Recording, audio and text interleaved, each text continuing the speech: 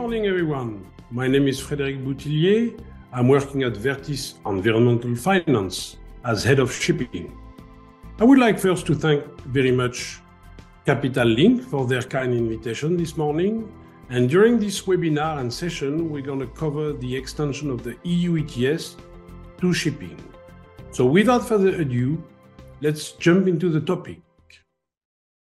EU ETS for shipping.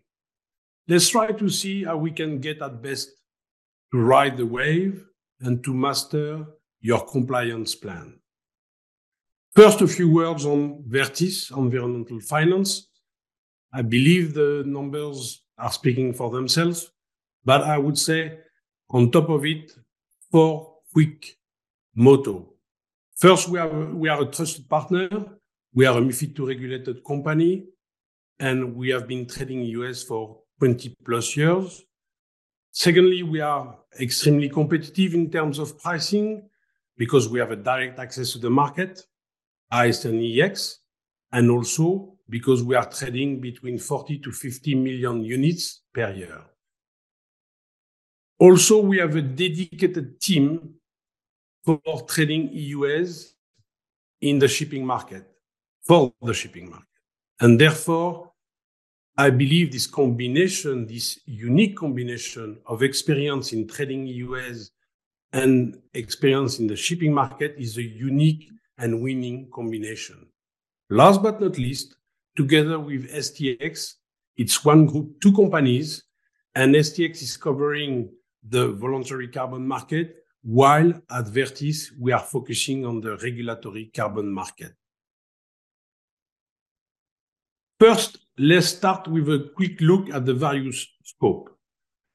I'm sure by now you're very much aware with the various scopes on the vessel types, on the vessel sizes, on the GHG gases covered by the EU ETS, on the emission coverage, and on the various phase-in periods. I just wanted to highlight a couple of things on the vessel sizes. Basically, as from 2025, the size of vessels to be included into the MRV will be reduced to 400 GT. And by 27, there are talks that then these vessels will be also included in the ETS. Remains to be confirmed, obviously. Then also CH4, i.e. methane slippage. By 24, it will be covered by the MRV system. And then by 2026, it will be directly included into the EU ETS. Therefore, that's something that should be closely monitored by the concerned owners. Now, obviously, like every rules, there are exceptions. And I would like to, through that particular slide, cover a few of them. Obviously, you have the outermost regions, the small islands, the public service, the ice-class ships, and finally, the port of call.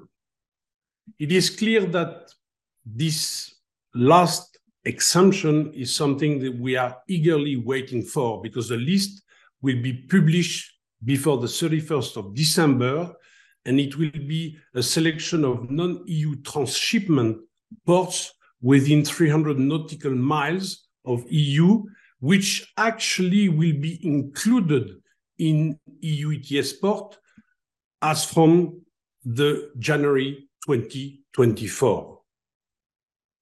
After we reviewed quickly the various scopes of the EU ETS extension to shipping, I would like to show you an important slide, which is the EUA price evolution between 2021 to 2023. Basically, as you can see, it's not a straight line.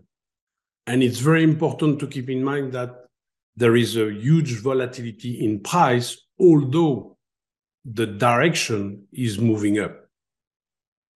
Again, I would like to remind to the stakeholders, ship owners, charterers, whoever will buy EUAs to comply, that they will have to buy 1 EUA for each ton of CO2 emitted when they are trading in Europe.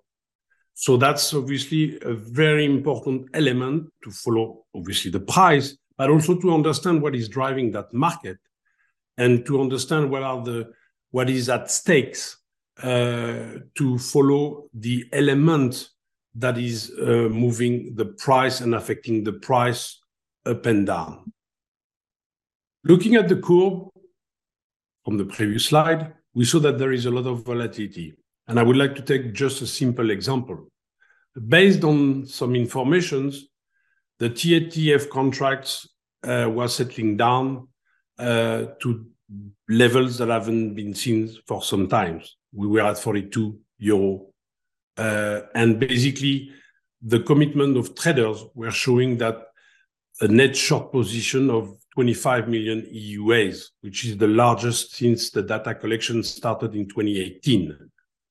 But suddenly, the energy complex turned around and basically based on outage of several gas fields in Norway and on the information and announcement that the Dutch government was basically closing permanently Groningen gas field, suddenly the price started to pick up. And following a heavy short squeeze, at the end of April, we were again at the net commitment of traders of a long position of 1 million EUAs.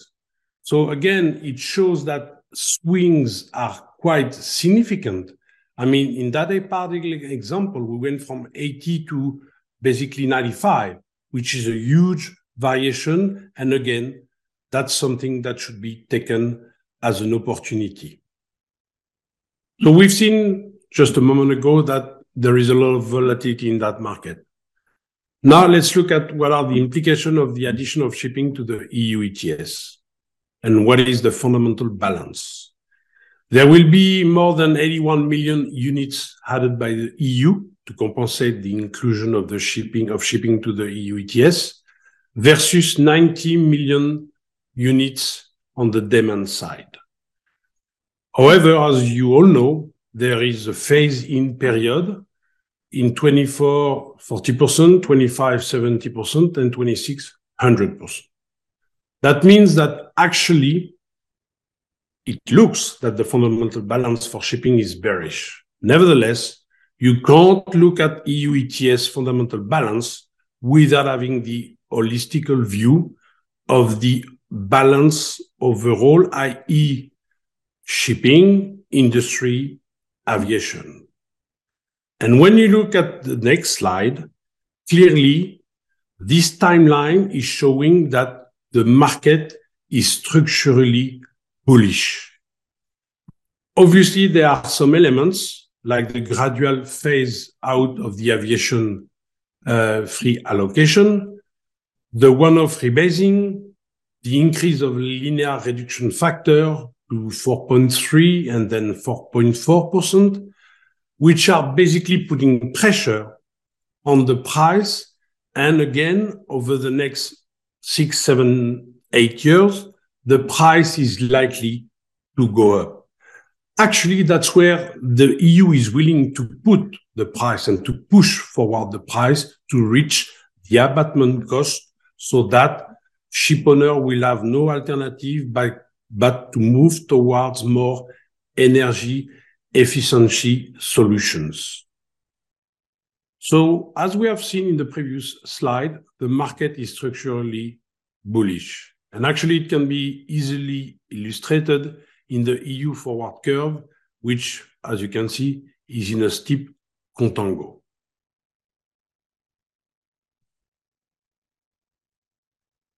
Now let's have a quick overview at the financial impact of the EU ETS. We took a case study of a Panamax transatlantic round voyage. It's an extra EU voyage. Therefore, the emissions are going to be covered under the EU ETS for only 50%. And as you can see, on a simple voyage like that, the CO2 emission under the EU ETS is equivalent to 1,590 tons. That means that for this particular voyage, the owner, the charterers, will have to buy the equivalent amount of units of EUAs to compensate the particular emission of that voyage. Actually, this slide is showing what is the financial impact in terms of time charter equivalent. And as you can see, that it is taking into consideration the various phasing, the various prices at the contract, December contract prices, 25, 26, and basically it shows what are the added costs for the voyage, for the respective voyage. And clearly, you can see that it has a tremendous impact on a financial impact on the voyages. And from a voyage that is basically giving a TC equivalent 7,000, above 7,000, clearly we need more than 4,000 in 26 to do the same TC equivalent. When you look at the Baltic Index, this slide is showing what would need to be the level at which the Baltic Index would need to be to kind of cover the additional cost of the EU ETS, again, taking into consideration the various phase in. So obviously, we just saw the financial impact of the EU ETS, which is tremendous. Therefore, to get prepared and to get correctly prepared is of paramount importance. Clearly, the first element is to assess who is going to be the compliant entity. And it has been long discussion between the ship owner, the dock entity holder. And clearly, it's a matter of, I would say, discussions and exchanges to decide who is going to be the final compliant entity. Indeed, once this is decided, it should be clearly mentioned in the shipman contract. That's obvious. Then, obviously, the compliant entity should open a GHG account in the Union Registry to be able to trade EUAs, eventually on board with Vertis, and then buying EUAs, following strategies that I will cover in a minute, and then finally surrender the EUAs by latest September 25. It is clear that another topic that has generated a lot of discussion is who should be responsible financially for the payment of EUAs. Clearly, the owner is the entity responsible for surrendering and to be compliant. Nevertheless, the financial burden should also be shared by the charterers, and therefore, there should be a commercial discussion between the owner and the charterers to assess who will ultimately bear that financial exposure. So as I was mentioning before, it's now the stage at which the owner or the charterers will buy the EUAs. And there are various trading, purchasing strategies. The first one is based on the volume, obviously based on the previous year MRV. You know what is your volume, your exposure, and therefore you could take that volume divided by 12 and say, I'm going to buy that volume monthly to spread the risk.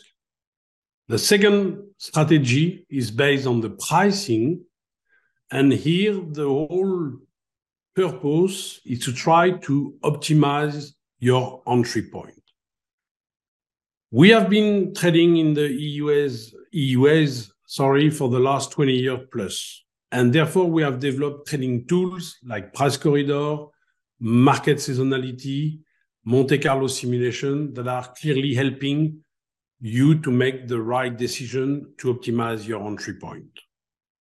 We are also obviously using the classic tools of fundamental analysis and technical analysis. And at the same time, we are closely following the EU policies and their evolutions. The third trading strategy is basically the timing. And that's probably one of the most important. that timing of purchase, the EUA, is actually based on the cost pass-through element. And that's very important because obviously for the owner, the target is to try to avoid generating any financial exposure. Therefore, the idea would be to have the cost of the EUAs passed to the charterers at the same time that they are purchased actually. For example, in the freight, in a voyage charter, the cost of EUAs for the corresponding voyage could be added to the freight element and passed on to the charterers at the same time. So clearly, again, the target here is to avoid generating a financial exposure for the owner. So that was in a nutshell what we could say about the implementation of the EU ETS to shipping. During that session, we covered the scopes, we covered the price and the volatility of the EUAs market.